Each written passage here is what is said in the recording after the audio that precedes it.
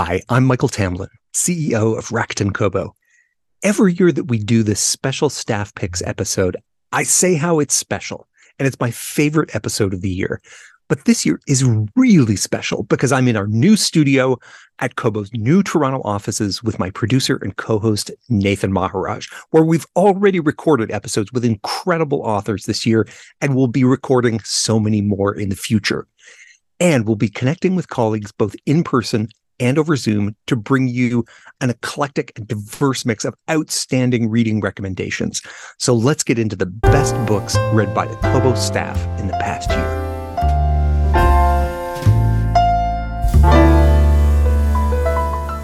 Can you tell us your name and what you do at Kobo? Hi, my name is Tara, and I'm the director for Kobo Writing Life for English language. And what is the best book you've read since the last time that we've done this? Well, so I usually pick a terribly boring nonfiction book, and I've decided to pivot this year as I delved into some different type of fiction that I didn't normally read. So I have picked Elena Knows by Claudia Pinheiro, which I hope I'm pronouncing correctly, and it's translated by Frances Riddle. First of all, I heartily reject the idea that any of the recommendations that you've given to us over the past years have been boring. And they have been nonfiction, which is always a good thing. But tell us what it was about this book that grabbed you this year. Well, I was traveling to Argentina and I had never been there before. So as part of that, I wanted to read a lot of Argentinian authors, and I was going through and there was a wealth I was delighted to find of books to choose from.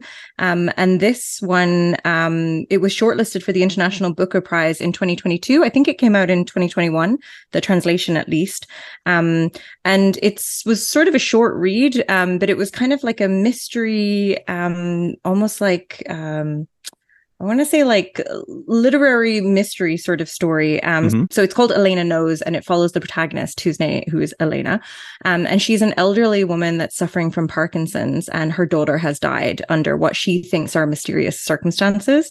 So what I liked about the book is that it's a one focus. Like, I really like a movie that's almost like real time, you travel along. The book is in three different parts: morning, midday, and afternoon, as it follows her medication routine or schedule. And she is kind of on a journey, shuffling herself through Buenos Aires to try and learn more about what actually happened to her daughter. And is this all happening in one day? Yeah. Oh, amazing. There's a lot of like flashbacks to different things, but it's all one day. It follows along. And I like the idea of like an elderly lady being the protagonist, because that's not something that you normally see. And it's quite sad. She's very hunched over, and she tells a lot of the story based on people's different shoes. So her viewpoint is just to the ground and walking through Buenos Aires as she's trying to go to meet somebody that she thinks can help unravel what actually happened to her daughter. So yeah, it was an interesting perspective. And you said that you encountered this book while getting ready for a trip. How did you find out about it? What was it that drew you to that particular title? I think I probably just Googled like best fiction.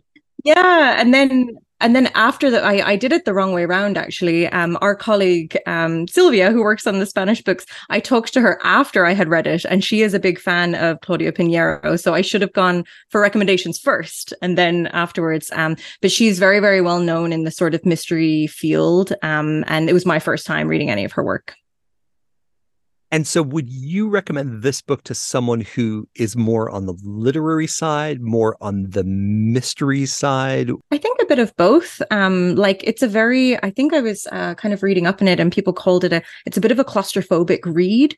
So it sort of like takes you along with her. The writing is really like you're really fall into the story, but then it is also a mystery that you're not too sure where you're going. There's a couple of red herrings, and it ends. I won't spoil the ending, but yeah, it was very moving. So a bit of both. So one more time, give us the title and the name of the author. The book is called Elena Knows by Claudia Pinheiro, and I read the translation by Frances Riddle. Thank you so much. Can you tell us your name and what you do at Kobo? My name is Rene D'Entremont, and I'm the Senior Director of Communications here at Kobo. So, what is the best book you read this year? All right, I was in a reading slump, and what got me out of the reading slump is The Drowning Woman by Robin Harding. She's a Canadian writer out of the West Coast, and I started reading her books about 3 or 4 back, and now I'm hooked. And so, first of all, describe the nature of the reading slump. Like, had you just gotten into a kind of a cul-de-sac of reading the same book all the time, or just like lost interest altogether?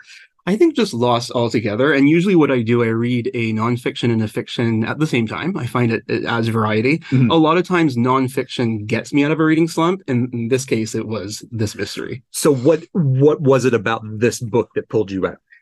It was intense and high octane right from the beginning. And one of the major things you might think is a twist later on in a book happens right at the start. Okay. Can you tell us anything about it without spoiling the plot? Absolutely, no spoilers here. What happens is that there's a woman on a beach in her car, and she sees another woman drowning, goes to save her, realizes the woman was actually trying to pretend she was drowning to start a life over somewhere else. She was trying to disappear from an abusive relationship. Okay. So that happens right at the start, and then there's twists and turns all the way through. It is not boring ever. And how did you find out about it? How did it get to you? Robin Harding actually visited the Kobo office one time, and I interviewed her for a podcast, and I've been a fan ever since. And so then, now that you've busted out of your reading rut, like, where is this taking you now? I really love this type of content, whether they be books or whether they be movies or TV shows. And I can't wait to start seeing Robin's books turned into movies or TV.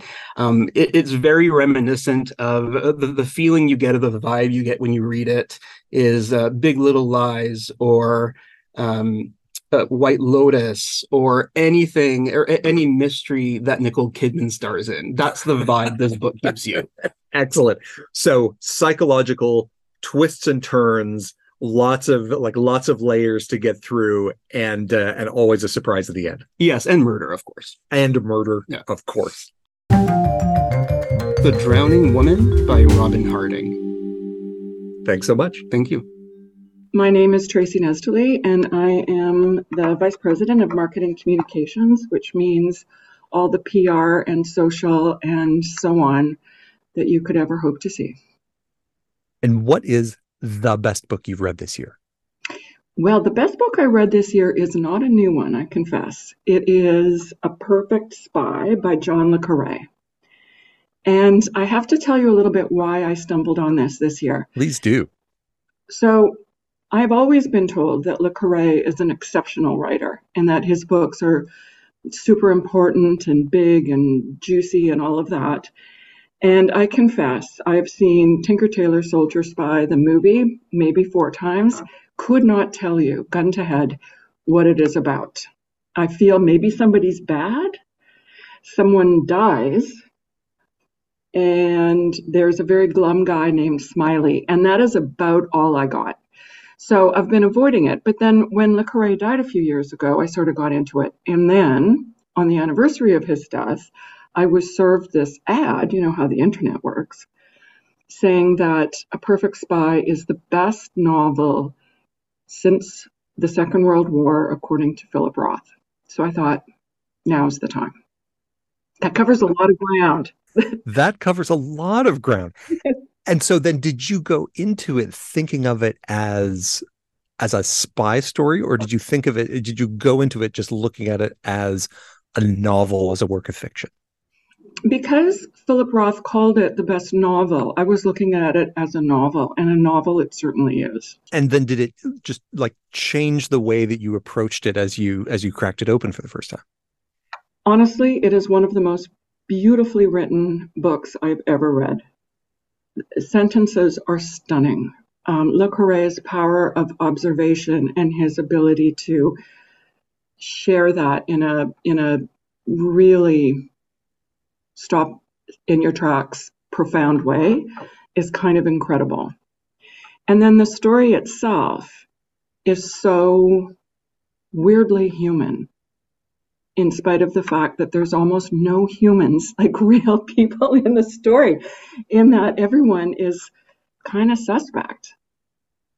Well, But it's very good.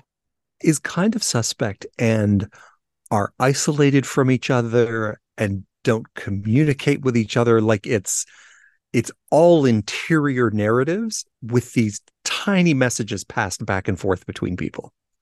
Well, you know, what made it really interesting to me, I'm always fascinated by issues of morality, or like I read crime novels because it always fascinates me. When do people choose to sin? You know, things like that. And in this book, it starts out, our main character, Magnus Pym, is no Magnus. Like, one of the reasons why he's a perfect spy is he's so bland. Like, he can kind of fit into anything. And he's the son of a con man. So he's had to deal all his life with the notion that he's not actually loved. He's used when it suits his father's purpose. And his father is charming and expressive, and it's always a party near him. And yet he cares for no one. So from that perspective, he's raised already to be a perfect spy. And being a spy is such an irony, because you must vow absolute loyalty to your handler, to your government, to your country, to some ideal. And your job is to make people feel loyal to you with the purpose of betraying them and betraying that loyalty.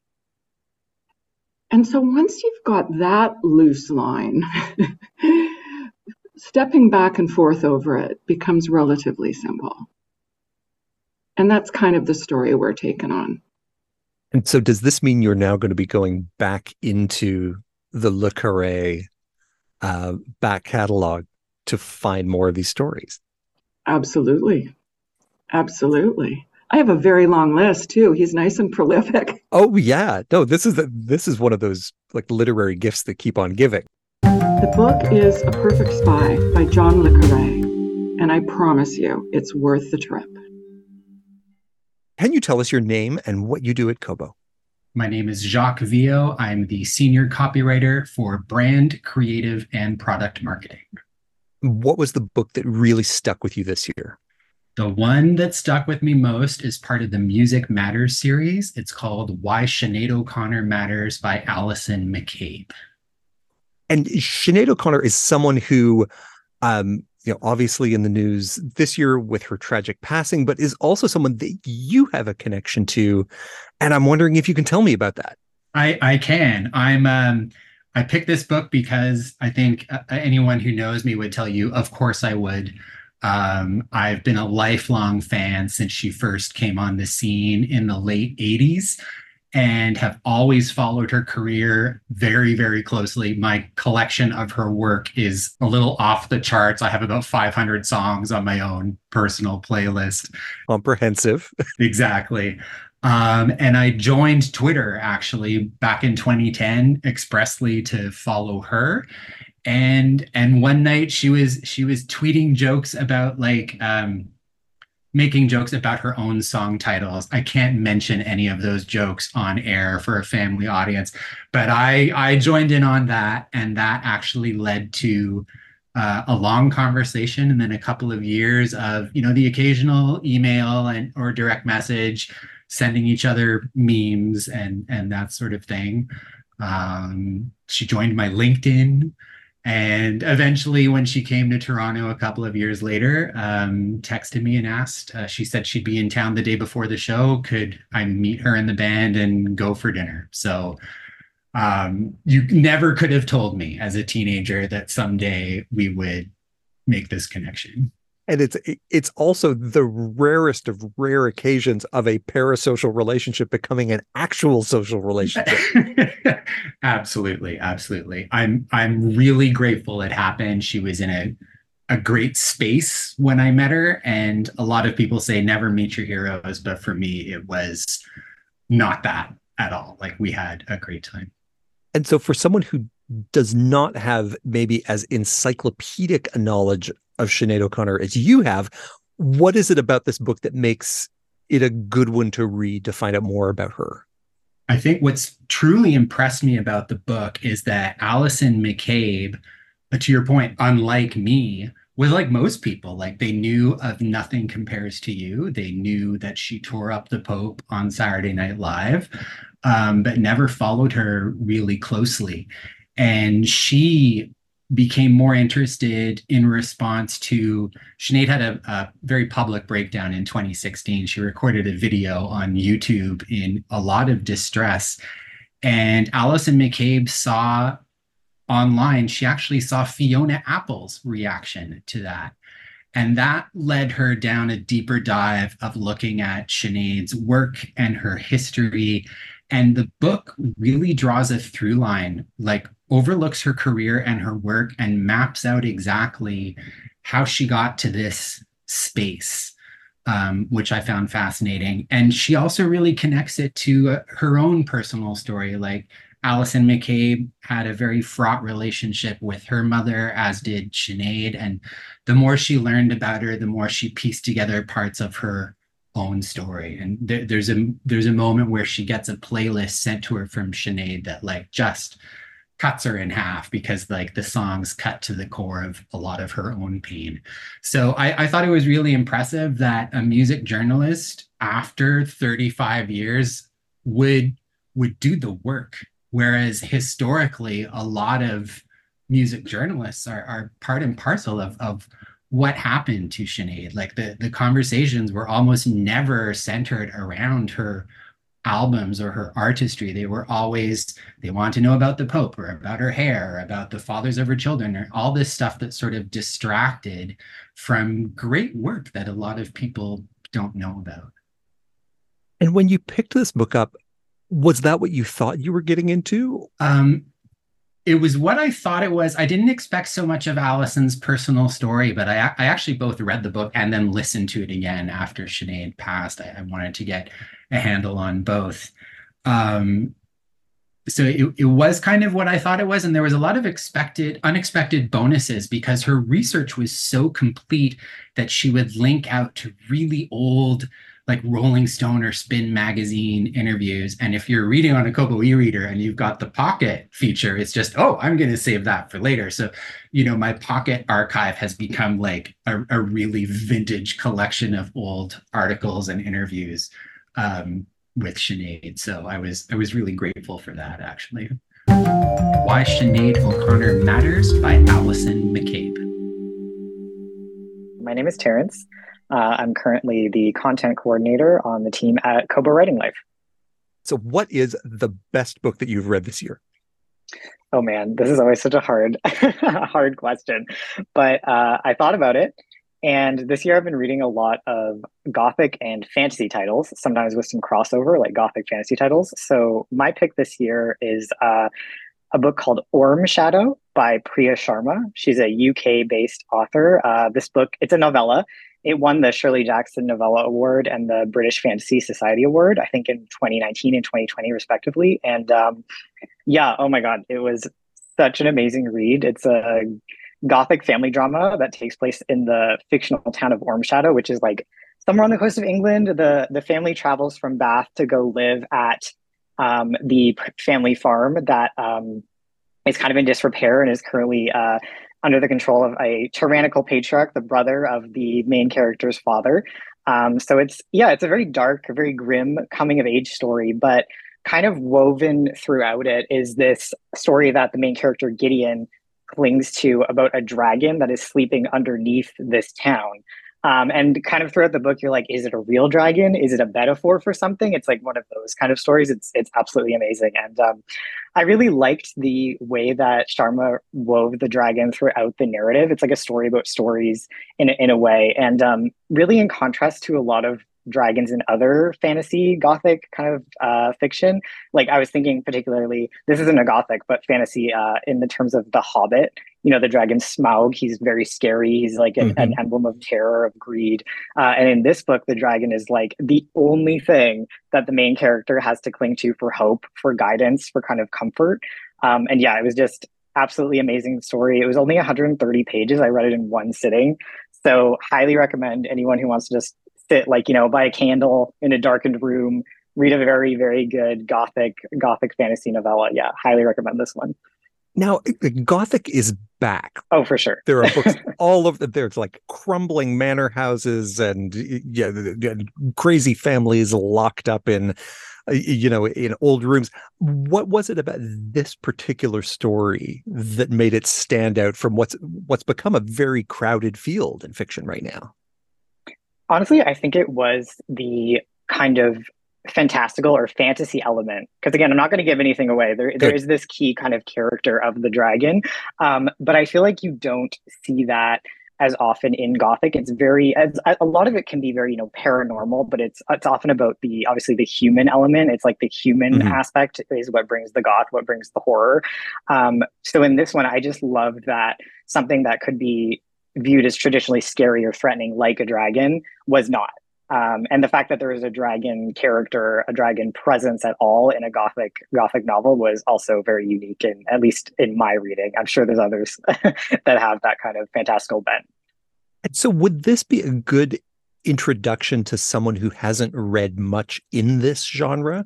Yeah, I would say yes, especially because I as someone who loves classic Gothics like Wuthering Heights, like Rebecca, they can often be quite intimidating because they're very very intense books, very lengthy in some cases.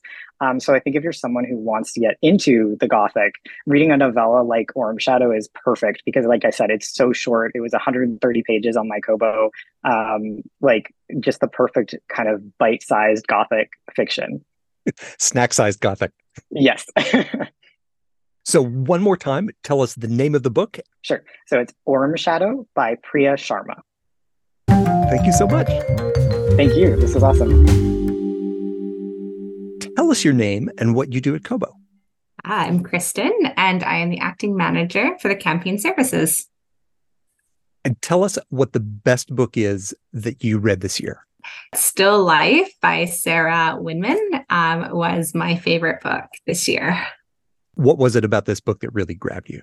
Yeah, so I was hooked by her prose, her storytelling. For me, for books that like really like grab me are ones where I'm like, I can see the characters. I feel like I'm in the setting. And this one was very much that. So just like right from the beginning, the characters are all these quirky kind of larger than life people that just like feel very relatable, but also like, you want to follow where they're going. The settings are painted perfectly. It's in Italy, which just like, being within Italy is just fantastic. So I think it was just the combination of the characters and the setting. And then the story, which was a great story as well, almost felt a little bit secondary just because it was so well done. But the story itself was also beautiful. And give us just like a little bit of what's going on at the beginning. What is it that grabs you when you start the book? Yeah, totally. So in this book here, it starts off during World War II. And so there's this like chance encounter between this like soldier and this older woman.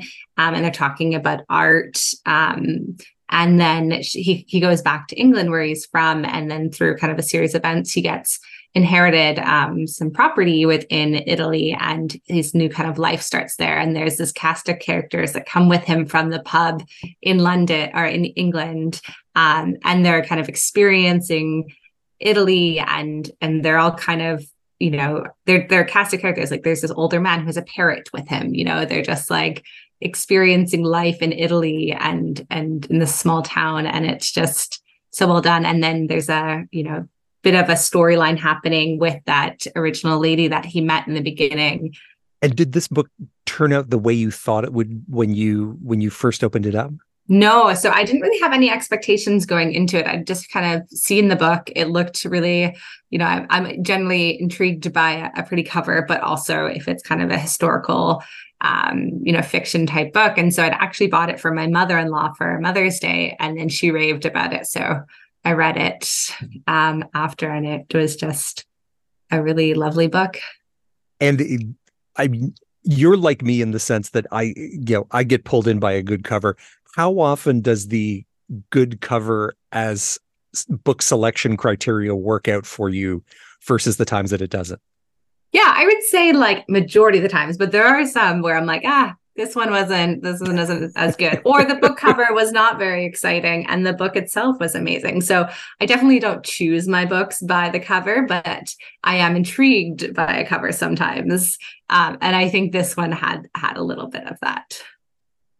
And so who would you recommend this book to if you were going to put it in someone else's hands? Yeah, totally. So I think anyone who's interested in historical fiction, for sure. If you're a fan of Kristen Hanna, Nightingale has similar vibes to it. I would say if you're a fan of Donna Tartt, just her story, her storytelling, and The Goldfinch, it's very like, it's artsy and it's intriguing. This kind of has similar like sucks you in aspect. Or Immortals. He also does an amazing job with historical fiction and really just character driven and setting driven. And is this very much within your lane of the kinds of books that you pick up every day, or was this a step outside? No, this is very much within my lane. Yeah, I actually just finished her other book, Tin Man, earlier this week, just because I was so intrigued by this one that she'd written, and yeah, very much in my lane. Still Life by Sarah Winman. Hi, my name is Elizabeth Scott, and I am the team lead for business operations. What is the book that really stuck with you this year? The Rachel Incident by Caroline O'Donoghue. And what was it that got you? How did that become your best book? I love stories about friendship. I think that there are not enough stories about true, like those star-crossed. We hear a lot about like star-crossed lovers and all that. I'm a big romance reader, but what gets me even more is like a star-crossed story about friendship. So this book takes place in like the late aughts in Ireland. It's about this girl who is working at a bookstore, and she just so happens to befriend her colleague, and they just kind of then set off on this like that really interesting time of adulthood when you've like just graduated university, and you're just kind of like figuring yourself out as an adult, and you're like learning who you are out of the confines of like school and all of that other stuff, and just meeting somebody who just gets you on that like specific level is it's just something that just like really warms my heart. And what's the mood? Are we talking thoughtful, funny, warm-hearted? What does it feel like? It's a very thoughtful, it's like I wouldn't call it a funny book, but there are funny parts. It's a very thoughtful book. It's a book that really makes you want to like reach out to your friends and just say like, I love you so much. And there's also some more like deeper subjects on it. So it does like touch on abortion. Obviously abortion in Ireland is not the most like upbeat topic. So there is a lot also about, the lengths that you would go to for your friends and the people that like you love and care about. But it's definitely one of those like warm books. And how did this book land in front of you? I listened to a podcast and it was recommended on that podcast. And so far they've only ever given 10 out of 10 recommendations. So amazing. Yeah. And who would you, if you were putting this book in someone's hands, who would you give it to? If you loved Sally Rooney, it's definitely, and beyond the like Irish author of it all, I think Sally Rooney also writes to like a very specific time and like, again, that like adulthood, growing up, kind of like becoming like a person in the world. I would definitely recommend it to anybody who really like loved Sally Rooney's writing. Anyone who's kind of like trying, like bumbling their way through the world and feeling a little more grounded. And I think also there's something so special about the time that it was placed in, because 2009 doesn't feel like that long ago, but in a way it kind of was, like when I think about how different a lot of things have happened. Yeah. And so it was just like a really to see, I wasn't in that like early adulthood stage when I read it, but everything felt just like so, a time before like smartphones were so popular, like the way that we interacted with it and connected with people was so different. Well, and what you say is so true. We don't have a lot of books that are about that magic of friendship, of the people that kind of pull you through your lives and who you in turn kind of support and carry along. So we need more of those. Yeah, for sure. So one more time, give us the name of the book and the name of the author. The name of the book is The Rachel Incident by Caroline O'Donoghue. Amazing. Thank you. Thank you. I am Rachel. I am the promotion specialist for Kobo Writing Life. Kobo Writing Life is the self-publishing arm of Kobo. So I help get titles by indie authors in front of as many readers as possible. And I am also the co-host of the other Kobo podcast, the Kobo Writing Life podcast. Okay. With so many books in front of you every day, what is the best book you have read this year? So this kind of ties into the podcast. As a co-host of the podcast, I am really lucky that I get to read some books ahead of time. So I'm kind of cheating. This is my favorite read of 2023, but it doesn't come out until January 30th, 2024. Oh, wow. Okay. So this is like we're building demand. Let's build those 2024 TBR lists right now. Okay. But this was a book that really spoke to me on many levels, and I was lucky enough to get to interview the author. And it's Interesting Facts About Space by Emily Austin. And tell us all about it. It is a little bit of a weird one. The log line I would give is the main character, Enid, is obsessed about space. She has a phobia of bald men, and she accidentally finds herself in her first ever long-term relationship. That's kind of the summary in a sentence. That's fantastic. And is that how it starts, or is that what we get to? That's kind of how it starts. The relationship portion kind of builds throughout the beginning of the book. But right off the bat, you know that Enid loves space. She works for a nondescript space agency. You know she's scared of bald men, and you know she's a little bit anxious. And so in reading this book, did you immediately feel like, hey, this is like this other book of this other author that I've read, or does it really stand on its own? It really stands on its own. It reminds me of the author's other novel, which I feel like is kind of cheating when it comes to books it reminds you of. Yeah, totally fair. All right, perfect. Her other book is called Everyone in This Room Will Someday Be Dead. Very uplifting. And so who would you give this book to if you were recommending it to someone else? What would they have to like? Ooh, I would recommend it to anybody who likes to read books about really interesting and deeply flawed characters. Oh. And not flawed morally, just, characters that are anywhere but perfect and are really working through whatever it is they need to work through. This book really touches on mental health and anxiety, and also really touches on the intersection of queerness and mental health, which I find fascinating, which is why I liked it so much. So I would definitely recommend this to anybody in your life who wants to read and is comfortable reading about anxiety or is a member of the queer community. And how would you describe the mood of it? Are we talking about something that's heartwarming, that's quirky? Is it sad? Is it funny? Where does it hit on the emotional spectrum? It's definitely funny.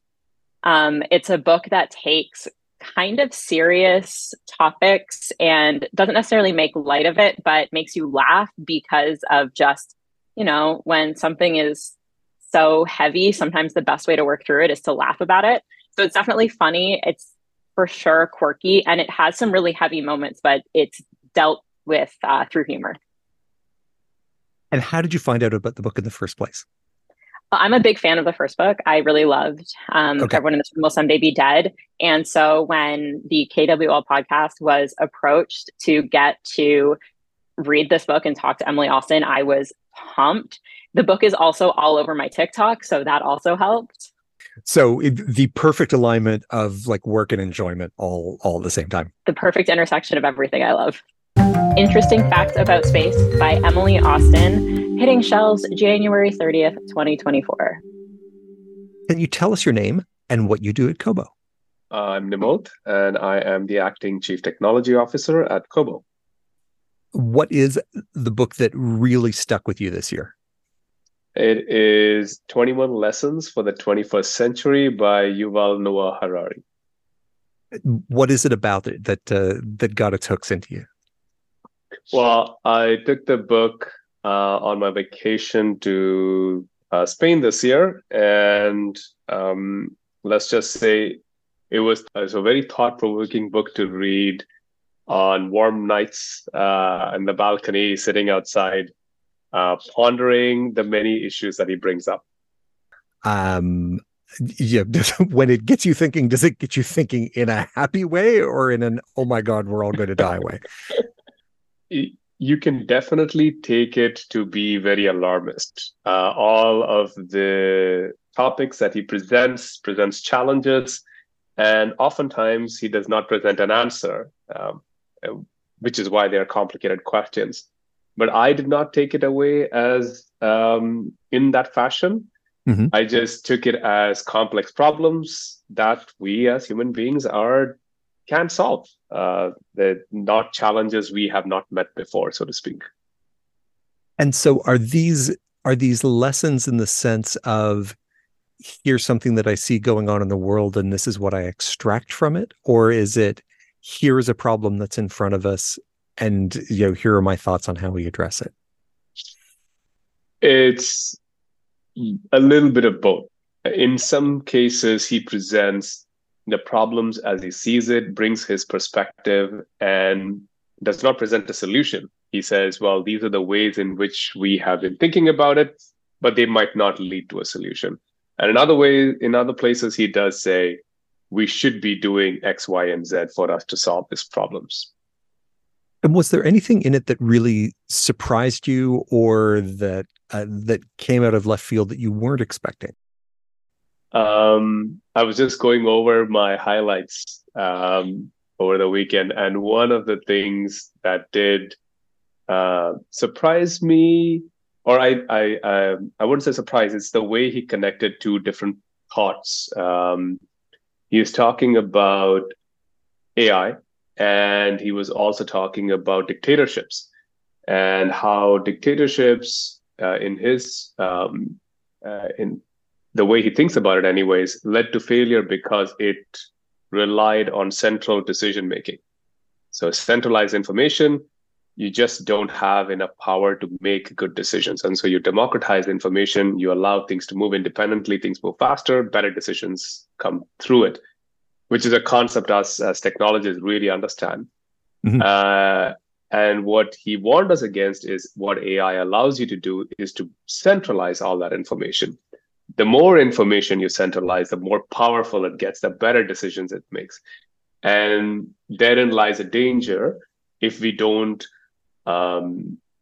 act on who owns data and what provenance do we have over it, because it enables that particular power to then become something you can't counter against. And I guess it also puts you in a place where, as that information becomes centralized, one set of algorithms or LLMs is interpreting it. That's right, yeah. So you don't get that cross-pollination and challenging of ideas. That's exactly it, yeah. How did you find this book? That is a good question. I think it was one of my recommendations.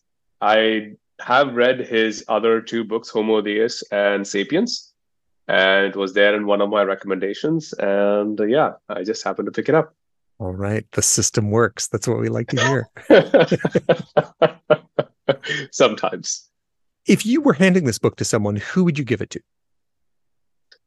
I would give it to anybody who are interested in cultural anthropology. Those two terms seem to mean something big, but just understanding ideas and things that are coming together. It was from many different directions and connecting various lines of thought. So it's not just about AI, but how that affects liberty, how that affects terrorism, how that affects war, how that affects nations, and how all of these ideas interweave to ultimately emerge as what we experience in society. And is it enough in his style that it's safe to say that if you liked Sapiens, you will like this book as well?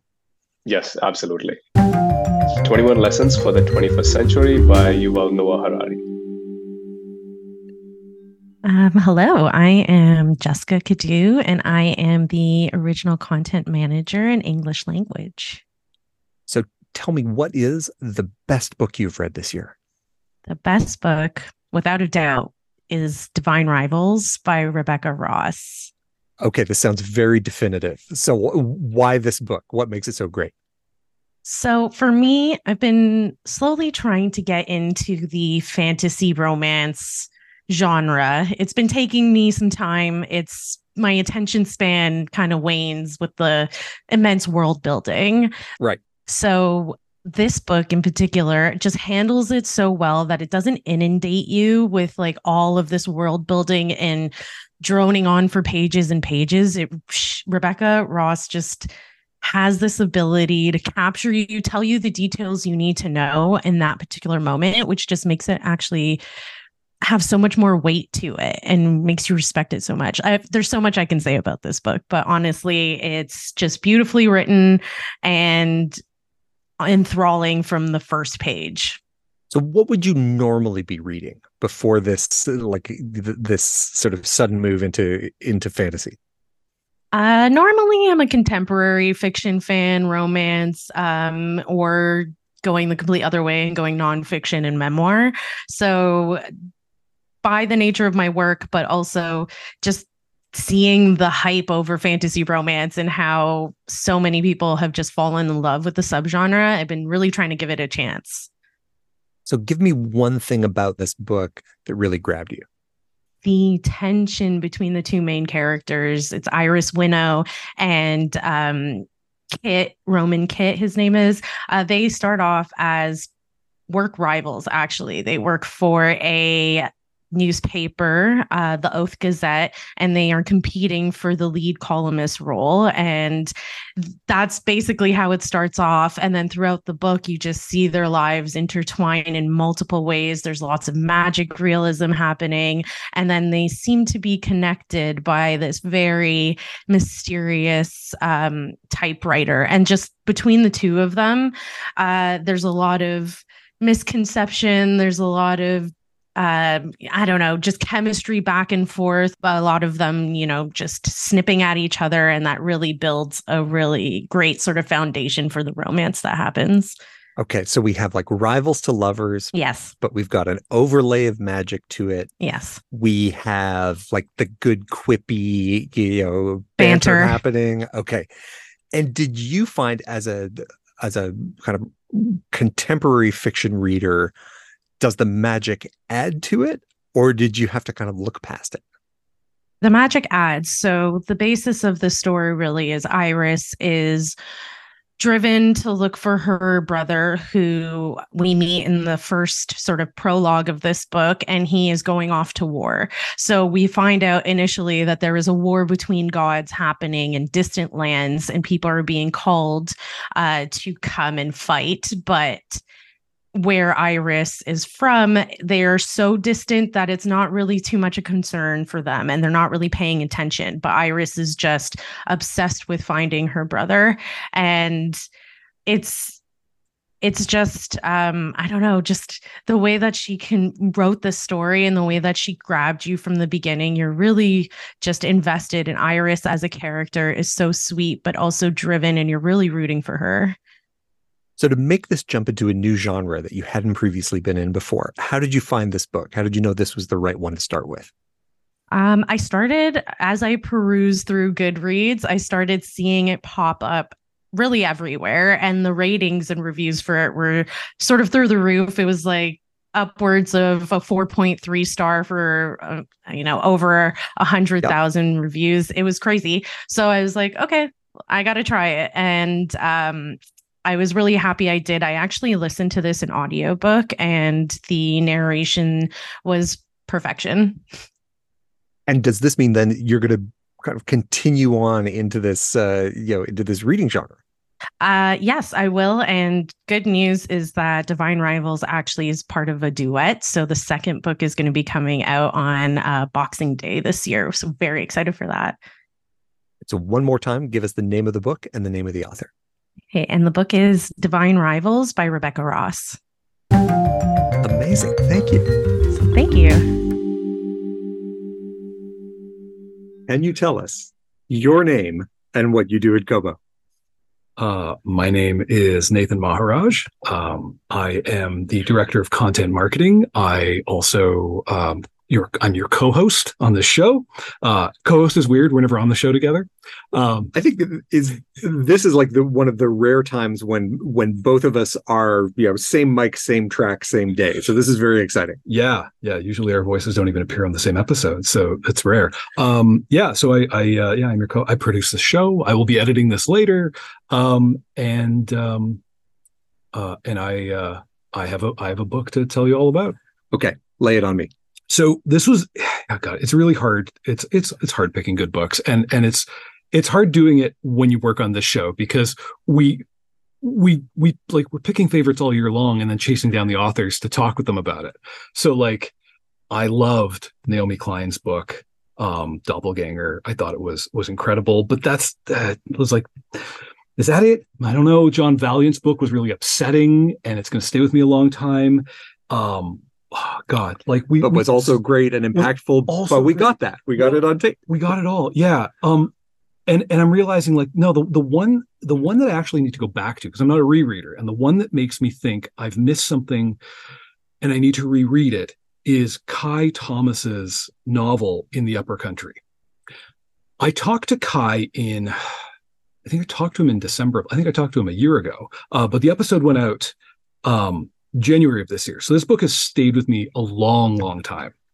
And it's a work of historical fiction.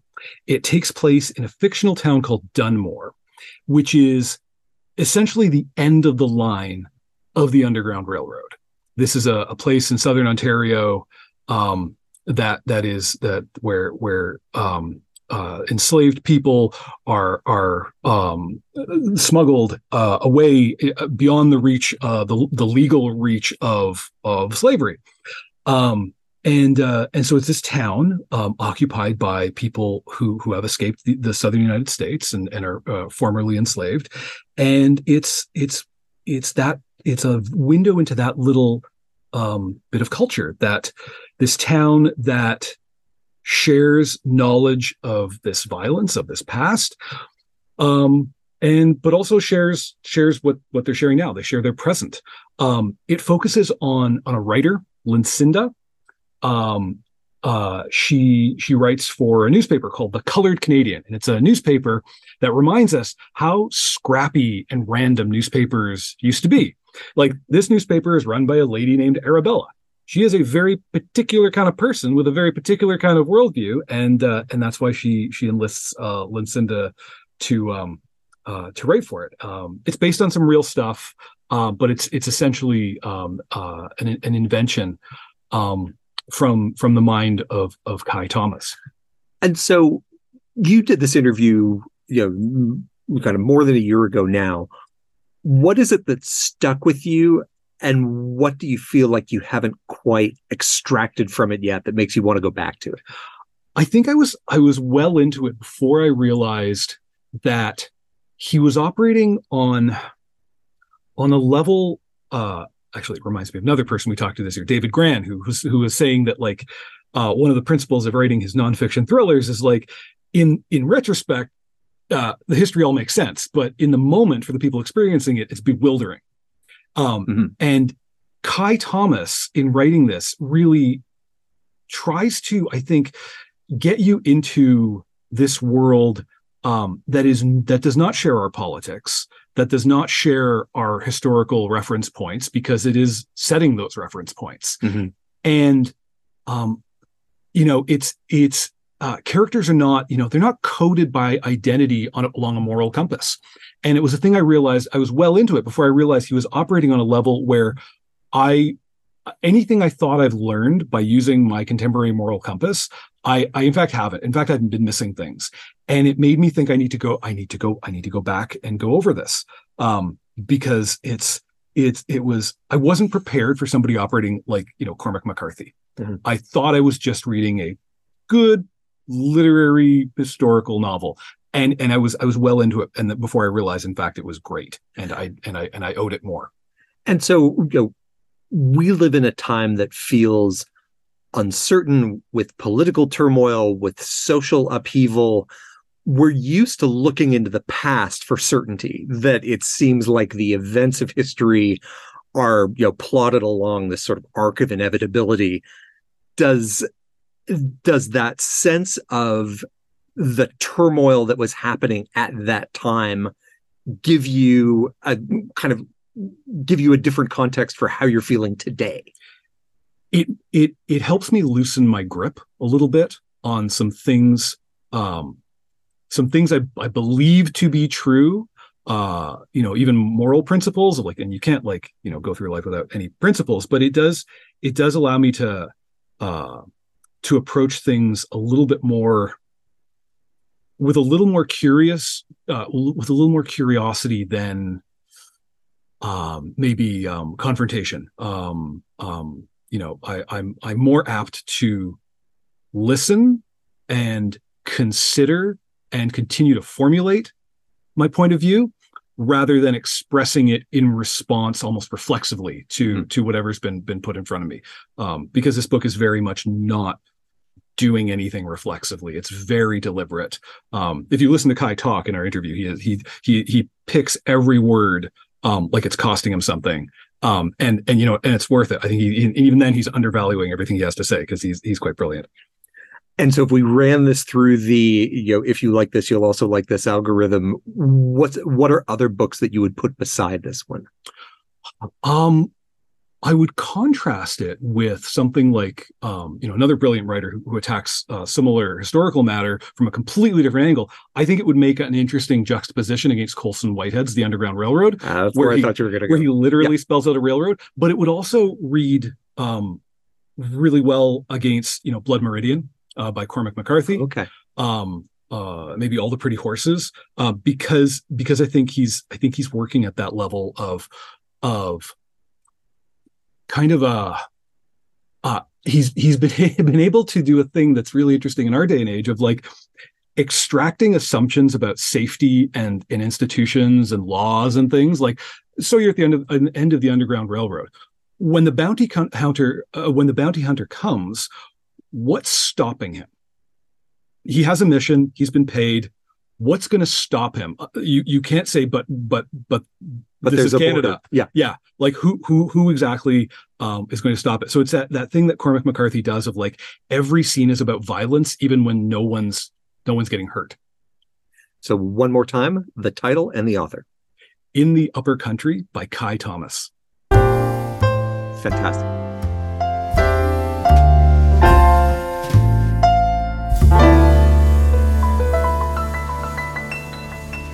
I always come out of this recording session with so many new additions to my to-be-read pile, and I hope that you did too. You'll find all of the books mentioned here at kobo.com/conversation and through the link in the show notes. We'll be back soon with more author interviews, but in the meantime, you could always dive in to the Kobo and Conversation archive. Earlier this year, we crossed the 100 episode mark, and it was either the one that I did with John Valiant or the one that Nathan did with Tom Rackman. It depends on whether we're counting encore episodes or not.